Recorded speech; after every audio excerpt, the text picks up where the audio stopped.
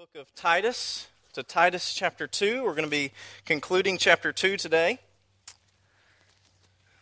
First, I want to address the glasses. Someone said they didn't recognize me, and then another person asked me if I could see into the future.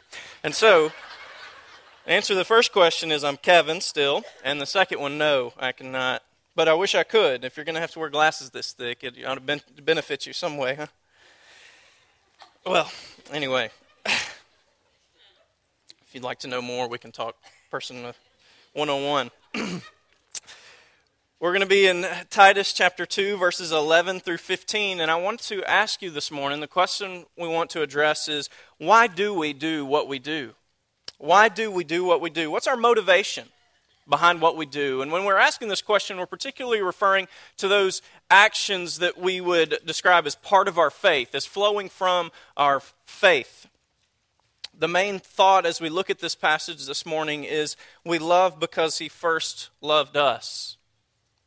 This is a summary of, this is what the exact words of 1 John, but it is an exact summary of what Titus is going to say to us this morning, or the book of Titus through Paul is going to say to us this morning. Why we do what we do, why we obey God, why we do what He calls us to do is because He has loved us first. He's loved us first. Last week, if you were with us, we went through a summary of the Christian community and the roles for every individual within the Christian community. And so if you'll look at your notes, there will be many scriptures that we'll refer to this morning outside of Titus. So I would ask you that you would open your bulletin there and take that folded white sheet of paper, and that will be really helpful to you as we walk through this. And that at the top of that sheet of paper, you'll see the points from last week. If you weren't here, I would recommend that you go listen to that just to keep up with where we are in Titus. But the points were, we recognize our roles within the body as age groups, our roles, what we're called to do, and how we're to function within the community of faith. And we talked about older men are to be leaders, they're to be examples. We talked about the younger ladies, the roles they're to play as being taught by the older ladies in the community. And then younger men are to be self-controlled. And then we talked about that we guard the gospel. This is what we do. We don't want the gospel to be undermined by our behavior because people see us in the way we behave when we call ourselves Christians, and them to think, well, that can't be true. It's done nothing in your life. And then we also said we guard the body. We protect the body from being discredited, because when we go out, each of us representing the body, we can allow the body to be discredited by our own behavior. The gospel is undermined and the body is discredited by how we act, how we behave. But the question we're addressing this morning is, why do we do these things? What's our motivation behind it? And before we get into the text, I want us to use a couple of just thoughts from the way that we see Christianity and the things that happen among us that I think give some insight into why we really do what we do. It's kind of fun when you get around a bunch of Christians and they're in a group, and then you hear someone talk about, I probably shouldn't say this, but have you seen her hair? Something like that. There's always this kind of thing they say first when they're leading into it, and it's just like, why the disclaimer? I mean, do you not want the other person to think badly of you? What is it that you use that disclaimer before you go into it? What's your motivation there? Is it what other people think of you? It's because you want God to hear you say, I probably shouldn't say this, Lord, but I'm going to say it anyway, and He won't think badly of you? That reveals something of our motivation. I think that others have caught on to this. Some of you may not like this, but one of the stories where I grew up was if you're going to take a Baptist fishing and you don't want him to drink all your alcohol, take 2 Baptists, and then he won't do it. And that reveals a little bit of how other people see our motivation. What really motivates our behavior? Our faith and the actions that flow from it. Is it how other people are going to think of us? Or is it Christ and obedience to Him? And this happened to me. I went with Katie to a family reunion within the last year. And Katie's family, they're from Texas. And Texans they like to dance. Every time they get together, they like to do a dance. And so at the family reunion, part of the family reunion was having a big dance. I mean, it was like 4 hours long. And so I'm sitting there, and the family starts to ask me while I'm not dancing. And they say, oh, you're Baptist. And little did they know, I just can't dance. It has nothing to do with me being Baptist. I just can't dance. But I can't tell you how much it frustrated me that no, it has nothing to do with me being Baptist. If I could dance, I'd be out there, but I can't. And so others perceive sometimes what really motivates us in our behavior. And so the question I really want to address this morning is, why should we do what we do? And so we're going to be in Titus chapter 2, verses 11 through 15. And I'd like you to stand with me as we read these verses this morning. It's going to begin with the word for. And Paul begins with this to explain what we already talked about last week of why we do the things that are in verses 2, 1 through 10. He says we do it for the grace of God has appeared, bringing salvation for all people, training us to renounce ungodliness and worldly passions, and to live self-controlled, upright, and godly lives in the present age, waiting for our blessed hope, the appearing of the glory of our great God and Savior, Jesus Christ, who gave himself for us to redeem us from all lawlessness and to purify for himself a people for his own possession, who are zealous for good works. Declare these things, Paul speaking to Titus. Titus, declare these things. Exhort and rebuke with all authority, and let no one disregard you. You may be seated. Father, I pray that you would open our hearts to see that the reason for our obedience is solely based in you and in your work in Jesus Christ. God, that you have loved us, therefore we love in return. Help us to see, Father, that grace necessitates obedience. It necessitates a response. Lord, that we cannot continue in our sin and say that we know you. Lord, convict our hearts this morning. Transform us, Lord. It's in Jesus' name we pray. Amen. Let me explain a little bit more of 1 John 4:19, the summary. We love because he first loved us. You see, the love that God has shown us necessitates a reaction. Either we reject it and say, God, no, I'm not going to respond to your love to me in Jesus Christ, your sacrifice on behalf of my sins. I'm not going to respond to it. I'm not going to receive it. Or we receive it. And if we are to receive it, we will be transformed. Because you see, to be fully loved, to be loved without any binding, means that all our weaknesses will be conveyed to that person or that God, and yet they still love us. It means we will be embarrassed, yet we are still loved. It means we will be completely humiliated, yet we're still loved. And so, to be loved fully is to be transformed. It's to break down all the walls in our heart. It's to receive love, and we will be transformed. And so, as we look at this passage this morning, what we're going to look at is why we do what we do. We do it because of what he has done. We do it because of what he's done. And then our second main point for the morning will be what the gospel of grace does. The gospel trains us, and we'll see what the gospel trains us to do. Children, as we begin this morning, the main point that I hope you see this morning is the reason that you will obey Jesus is not because there are rules, but it's because he has loved you. If you are to obey Jesus, it's because he's loved you. The reason you should obey your parents is because your parents love you and intend what's best for you. And children, it's the same with God.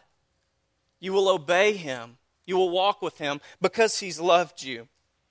Let's look at these first verses together, congregation. We're going to look at verse 11 of Titus chapter 2. What God has done. First, it says in verse 11, for the grace of God has appeared. The grace of God has appeared. This grace that Paul is speaking of to Titus, it's shorthand for Paul for Jesus, for the entire life of Jesus, his life, death, and resurrection. And let me give you some scriptures to defend this. 2 Timothy verse 1, verses 9 through 10. You'll see this in your notes. says, God saved us and called us to a holy calling, not because of our works, but because of his own purpose and grace, which he gave us in Christ Jesus before the ages began, and which now has been manifested through the appearing, listen to this language, it's the same as in Titus, through the appearing of our Savior, Christ Jesus. When Paul speaks of the appearance of the grace of God in every place here, he's speaking of Jesus Christ, his entire life, his having come on the scene. And this is in John 1, verse 14 as well. John says, we have seen his glory, glory as of the only Son from the Father, full of grace and truth. You see, when Christians speak of grace, it's not just a concept. When Paul speaks of grace, it's not just a concept. His primary reference point is Jesus, the life of Jesus. It's all of it. And so Christians, when we see this, when we see God, the grace of God has appeared, what we're referring to is everything about Jesus. That Jesus was born, that Jesus lived, that he showed grace to others in his life, and that he died so that we might be shown grace because of our sins. One question that we should ask here is, why does God show grace? Because we're going to get to the need of man. But lest we become very man-centered here, which is very possible.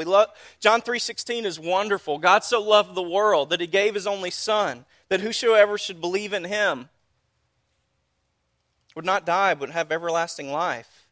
It's easy to become man-centered in all this, that God sent his Son Jesus just because man needed him. But let's look at the rest of the Bible. Why does God show grace? Ezekiel 20, verse 44.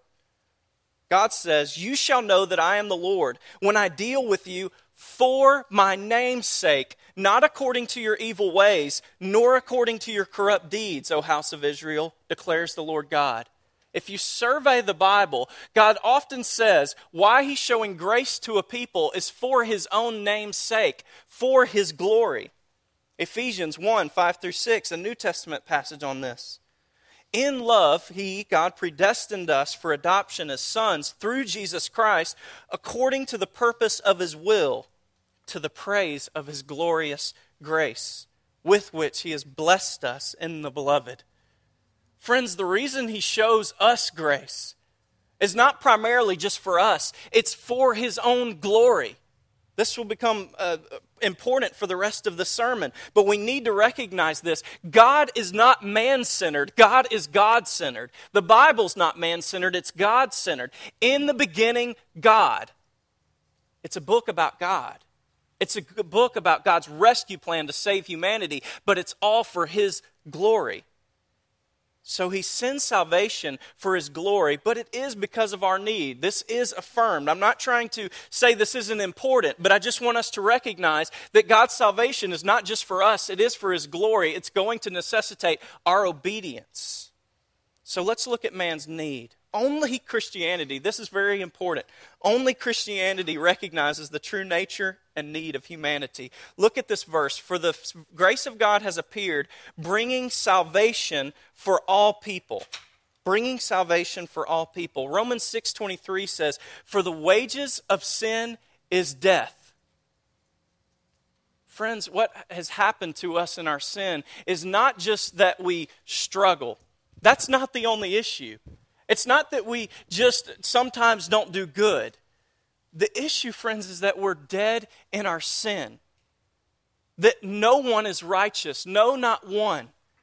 And no one can save themselves. Other religions and worldviews don't recognize this.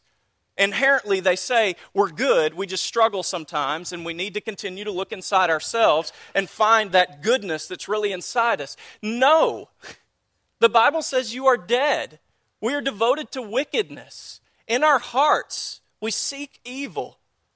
And so, we need a Savior. And so God comes for our salvation, the salvation of all people. Now, let me just say, some would try to say that this is universalism. God has brought his salvation so that all people will be in heaven one day. But that's not what this verse is saying. The rest of the New Testament makes this very clear. And so what it's saying, salvation for all people, is that all people have become aware and are becoming aware of the opportunity for salvation. God is offering it through Christ to all people. That doesn't mean that all people will accept it. And so God sends salvation because of man's need and for his glory. But also, what God has done for us. God has assured us that he will return. Look at verse 13. It says that we are waiting for our blessed hope, the appearing of the glory of our great God and Savior, Jesus Christ. You see, God has assured us that he's not just going to leave us here, that he will return. Matthew 24:37, I've just given you a couple verses to give proof of this. Jesus says, as it was in the days of Noah, so it will be at the coming of the Son of Man. Jesus is referring to his second coming. John 14:18, just a quick one. I will not leave you as orphans. I will come to you.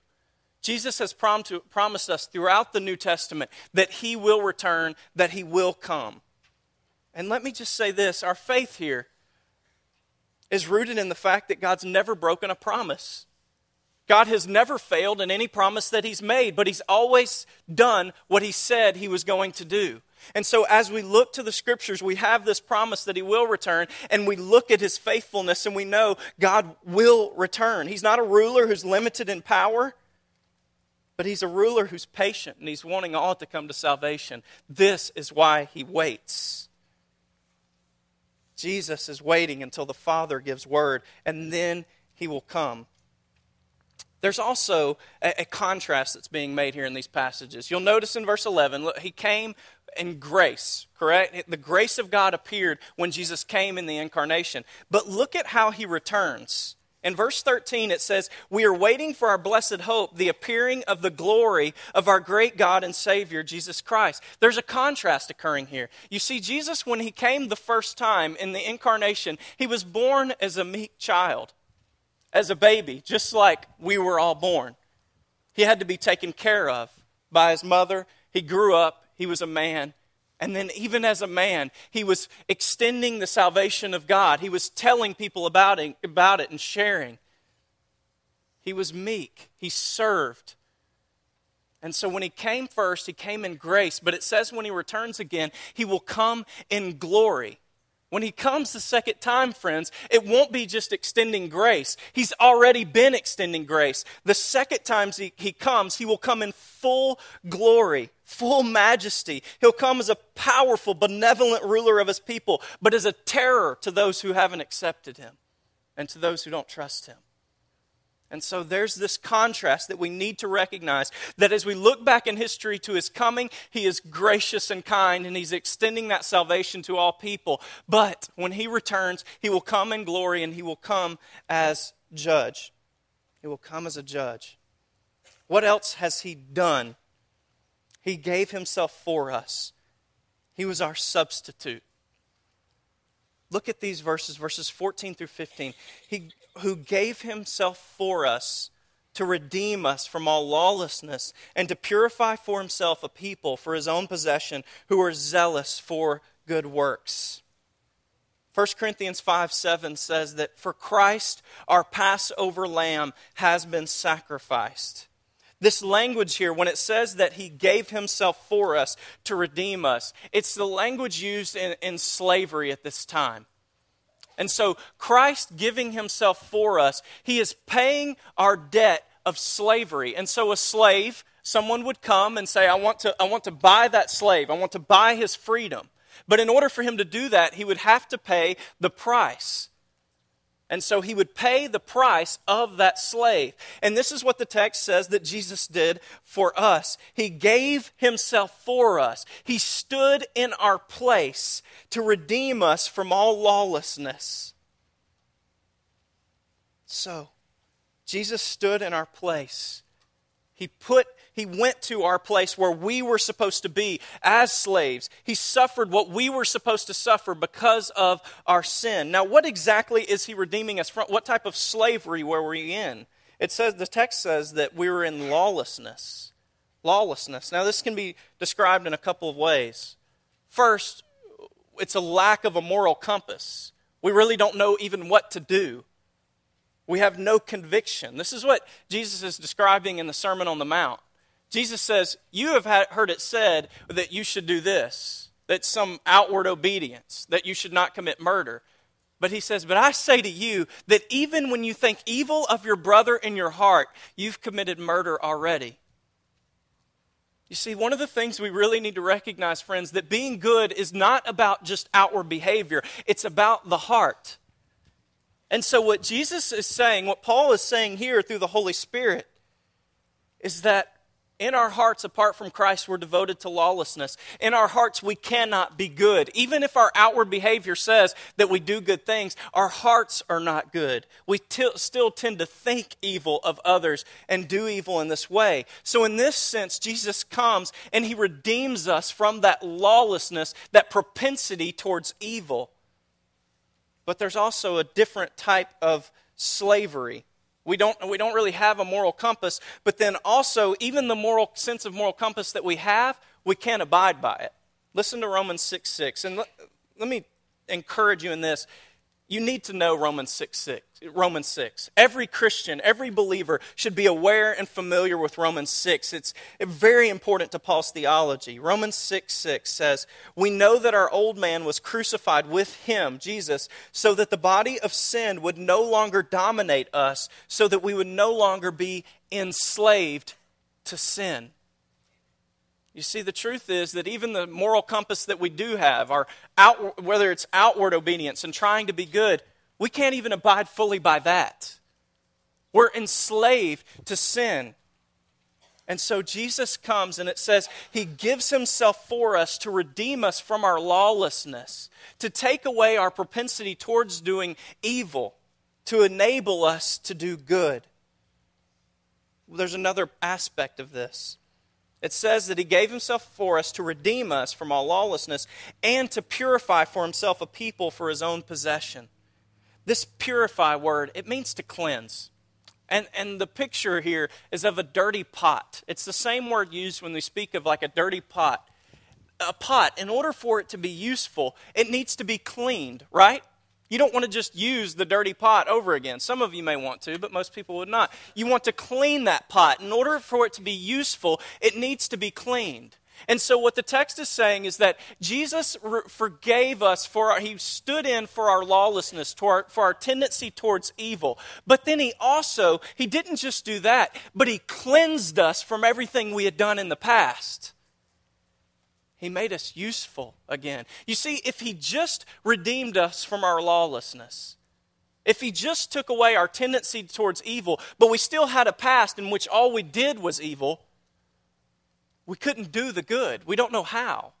And so what it says is that Jesus redeemed us from the lawlessness and then cleansed us so that we might be able to do good. I want to try to paint a picture of this. And we're talking in terms of slavery, so I want to use this. If you'll imagine with me, back in the mid-1800s, early 1800s, slavery was at its peak in American culture and American society.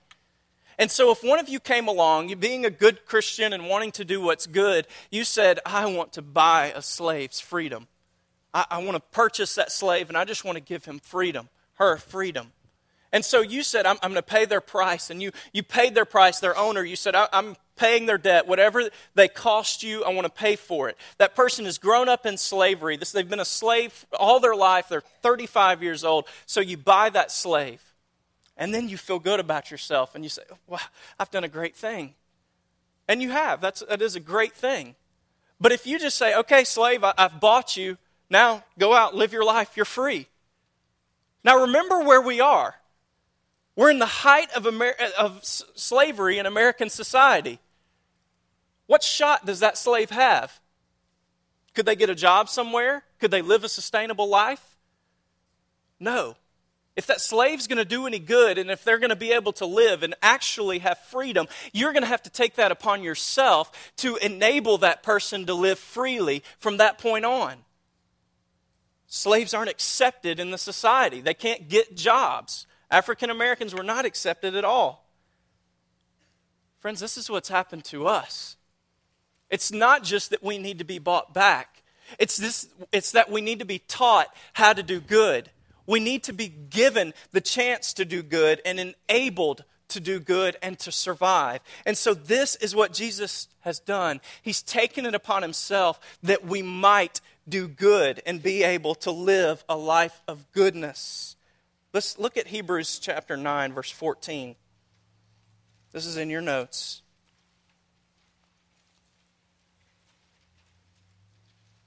How much more will the blood of Christ, who through the eternal Spirit offered himself without blemish to God, purify our consciences from dead works to worship the living God? You see, this is what cleansing is all about. It's about enabling us to do something different. It's enabling us to do good. And so, Jesus, through his blood, cleanses our conscience from dead works, from all we've done in the past, and he enables us to worship the living God. Worship meaning do good towards God.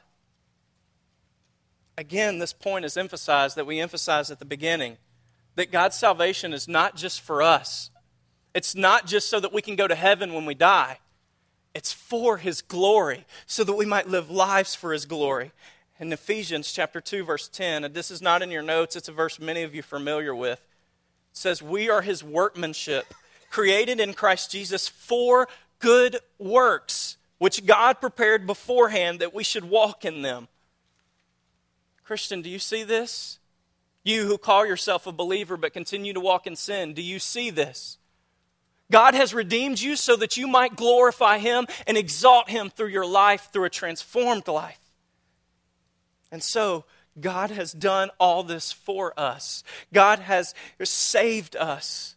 But it's not just for ourselves. He's brought us from death, from slavery to sin. He's taken away all our past. He's cleansed it. It's new. You are a new creation. The old is gone. The new has come. But it's for him. It's not for you. It's for his glory. Now let's move on to this second main aspect of our text this morning. We've studied what God has done. But let's look what the gospel of grace does. Sometimes we like to just, that happened. That's in the past. God saved me, and now I'm saved. I accepted Jesus. But the point of the gospel is that it continues to sustain us, that it continues to train us and transform us. So, let me read to you a couple of quotes, an introduction to this. Dietrich Bonhoeffer, he lived in Germany during the time of World War II.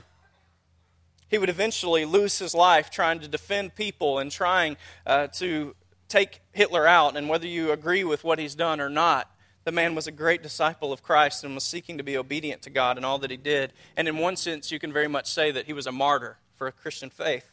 But this is what he says: when Christ calls a man, he bids him come and die.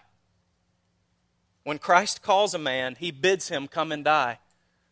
Now, friends, this has long been a debate within Christian history of how we are to say that we're saved by grace only, yet James says faith without works is dead. How are these to fit together? Here's what we know for sure, and we've heard others say this, that it is by faith alone that we're saved, but faith never stays alone. That works will always accompany genuine faith in Christ. Another quote: salvation is free, but it will cost us our very lives. Salvation is free, but it will cost us our very lives. If you know Christ and you seek Christ, friend, then your life will be radically different, radically changed. You will obey the things that we talked about last week. You will live by the commands of the Scripture. Jesus says, if you love me, you obey my commandments. So is your life changed, friend? Let's look at how it's to be changed. Now, when it says in verse 12, the grace of God has appeared in verse 11, and it says in verse 12, training us to renounce ungodliness and worldly passions. This word training, it comes from the word that we get pedagogy from, teaching. It means that the gospel of grace is a teacher. It teaches us things. Now, grace is very different from law. You see, law only exposes our difficulty in saying no to things. If we abide by rules just expose our struggle with abiding by them. But grace welcomes us into the loving relationship with God, and it enables us to say no to what's evil and yes to what's good. This is what the text is going to say. Training us to renounce ungodliness. This word means a strong denial. We have nothing to do with what is ungodly, and worldly passions, and to live self-controlled, upright, and godly lives in the present age. Listen to Romans 6:14 concerning not engaging with the worldly passions. It says, again, the chapter on Romans is about sin and not being slaves to sin anymore in Christ. And it says, for sin will have no dominion over you, since you are not under law, but under grace. Friends, when you embrace the grace of Christ, sin no longer has to have a hold on you. Is there some nagging thing that just continues to have a hold on you that you can't seem to get rid of? Are you trying to abide by law, or are you abiding by grace? The grace, the free grace of Christ that helps you to obey. A law will continue to bring guilt, but grace brings freedom. Freedom to obey. Let's look at these positive aspects. So we're to renounce ungodliness and worldly passions, have nothing to do with them. But I want to focus for some time on these next aspects, the positive aspects that grace teaches us to do. To live self-controlled, upright, and godly lives in the present age. If you've been with us for the last few weeks that we've been in Titus, the self-controlled characteristic has been in almost every sermon of the book of Titus. It describes the man who's to lead God's people. He's to be self-controlled. It describes the older men who are among the congregation. They're to be self-controlled. The older women are to be self-controlled, not addicted to much wine. The younger women are to be self-controlled. And then the younger men, the only description it gives is they are to be self-controlled. Self-controlled. I want to spend some time on this, because you notice that Paul does not say completely abstain from everything in the world, nor does he say indulge in everything in the world, but he says be self-controlled. Self-controlled. Now, why would I want to spend so much time with this? So clear. Because Christians have tended to respond in the other two ways. Not self-controlled, but completely abstaining or completely indulging. Let me give you just what I think are a few societal examples of how this plays out in our modern times. I'm going to list a few. Sex, alcohol, entertainment, money, and sports. And I think we do this in different ways. First, how should Christianity engage sex? You see, Christianity is supposed to say no to excess, but yes to what God has created for good. We don't worship it through pornography and recreational relationships, but we respect it and we embrace it as a gift of God for marriage. We don't abuse it, but we show the world what it looks like to engage in what God has given for good. The same is true for entertainment, friends.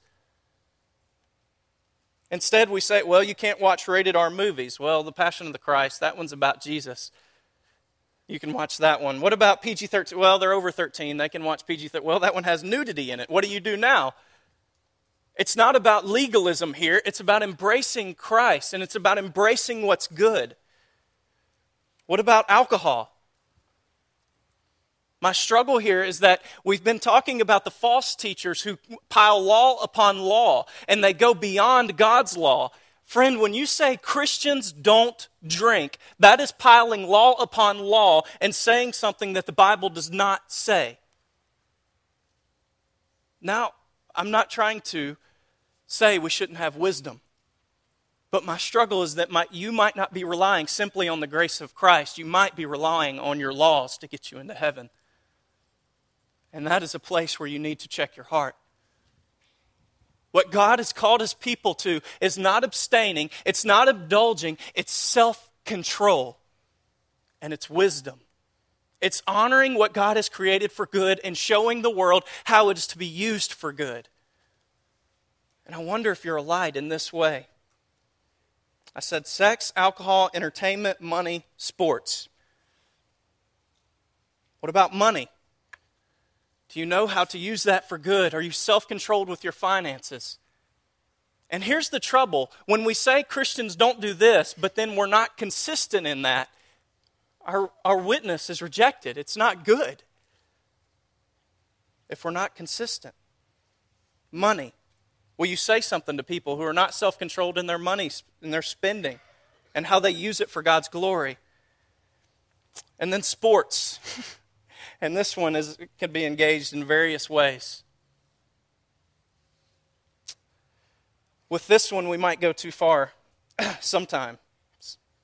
And please, I'm not trying to create a legalistic standard here, but if we miss worship on Sunday morning because we're up late cheering with our hands held high, this looks an awful lot like worship. And this is just a place we need to check our hearts. I'm not saying you do, and I'm not saying raise your hands for sports is wrong, but we need to check our hearts. Is worship with the community of faith more important or sports? I'm not saying missing worship is sin. Please hear me, but you do need to check your heart. Listen to this worship song. All praise to thee, molder of mankind. May greater glory, love unending, be forever thine. Our worth in life will be thy worth. We pray to keep it true, and may thy spirit live in us. You know the last words to that one? Forever LSU.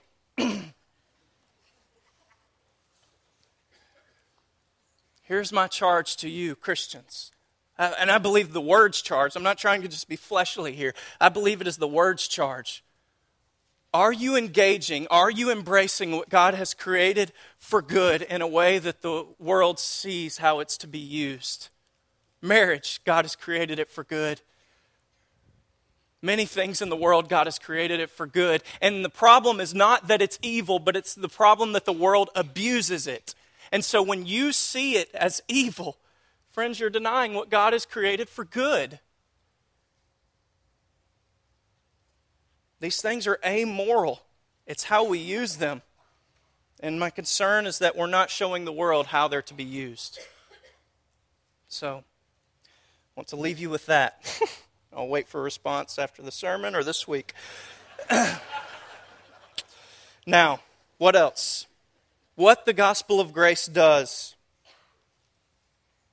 Grace teaches us how to use God's gifts for good. Grace also teaches us to wait for Him. In verse 13, we looked at what God does for us. He's promised us that He will return, but also we are waiting for His return, our blessed hope, the appearing of the glory of our great God and Savior. Grace teaches us to wait. Our life perspective is set between these 2 points, Christ coming and Christ returning, and we live within this perspective. And this is why the song we sang last is so important. Christ has come, Christ has died, Christ has risen, Christ will come again. He will come again. So we wait for Him. Grace teaches us to wait, to live within that waiting in a way that honors Him and glorifies Him. And then we eagerly do good. This is why God has done the work that He has done in us for His glory, so that we might do good in His name. In verse 14, Jesus redeemed us from all lawlessness so that we might do good. He purified us for Himself, a people for His own possession. We are His special people. He paid our slave price. He owns you. We're zealous for good works. The word is actually, it's a noun, it's zealot. We are zealots for good works.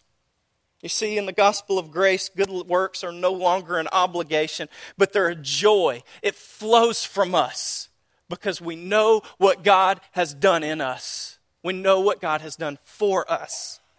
So why do we do what we do? Friends, it's all grace. We do what we do because of grace, because He's lavished His love upon us, because He saved us, because He's made us worthy to be called His children. It all flows from this.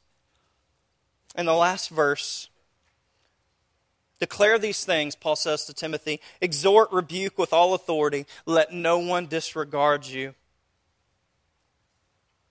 We'll get into some more of these things next week, but in this one in particularly, respect our authorities in the gospel. Grace teaches us to respect our authorities in the gospel. Paul gives Titus this authority. Because Titus is preaching the gospel and his foundation is the gospel, he tells them boldly, Titus, you declare these things, you encourage these people in these things, and then you rebuke with all authority. And the last phrase, let no one disregard you. Paul is saying, Titus, as far as it is up to you, as far as you are able, don't let anyone disregard what you're saying, because it's based in the gospel, the foundational reality of all mankind, of what God has done. And so let me just comment in this way. You should at least heavily consider what these men say. What the authorities in your life, the teachers in your life, you should heavily consider what they say. Because while they're capable of being wrong, they're giving their lives for your discipleship. Now sure, there are men who abuse this. And I challenge you, you put the Bible in front of you and you don't let them lead you in a wrong direction. But for men who are basing everything that they say within the gospel, within these truths of what God has done for us, I challenge you, strongly consider what they say. If they rebuke you, patiently consider what they say. Because if their heart is really there, what they want is you to know God more. What they want is you to have the truest relationship with Christ. So again, they're not always right. I realize that. I know I am not. But for the most part, many of them are trying to do good and seek your good. Let me leave you with this verse, and we're going to transition to the Lord's Supper. This passage, this entire passage, is about putting together what we do and why we do it.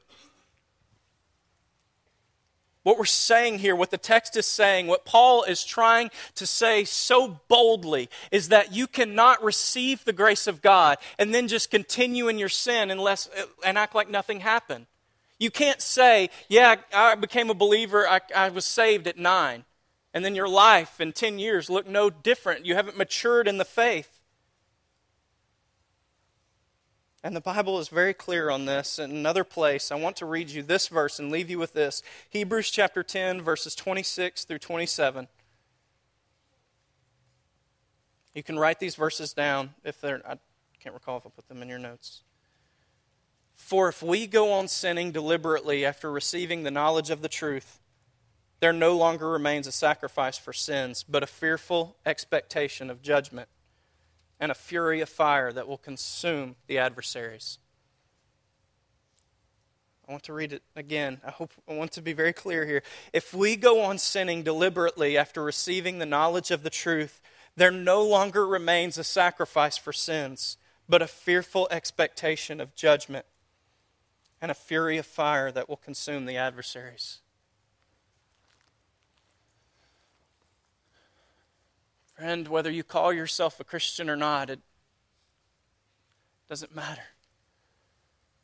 The concern is, are there works that flow from what God has done in your heart?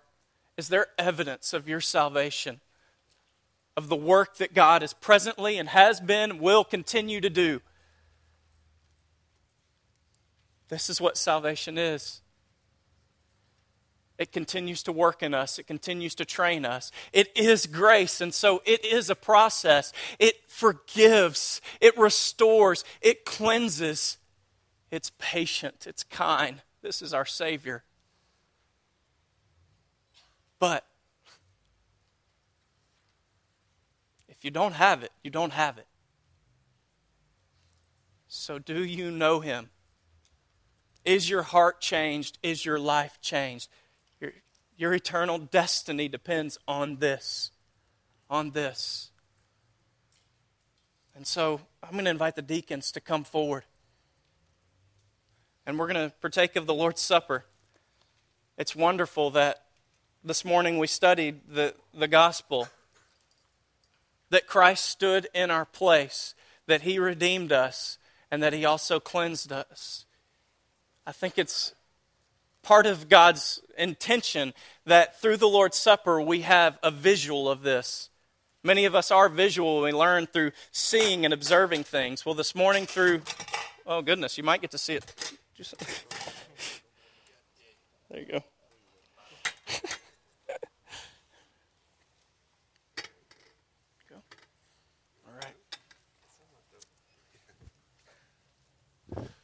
But through the Lord's Supper, you have a visual of what Christ has done in the crucifixion and in the resurrection. You have a visual of what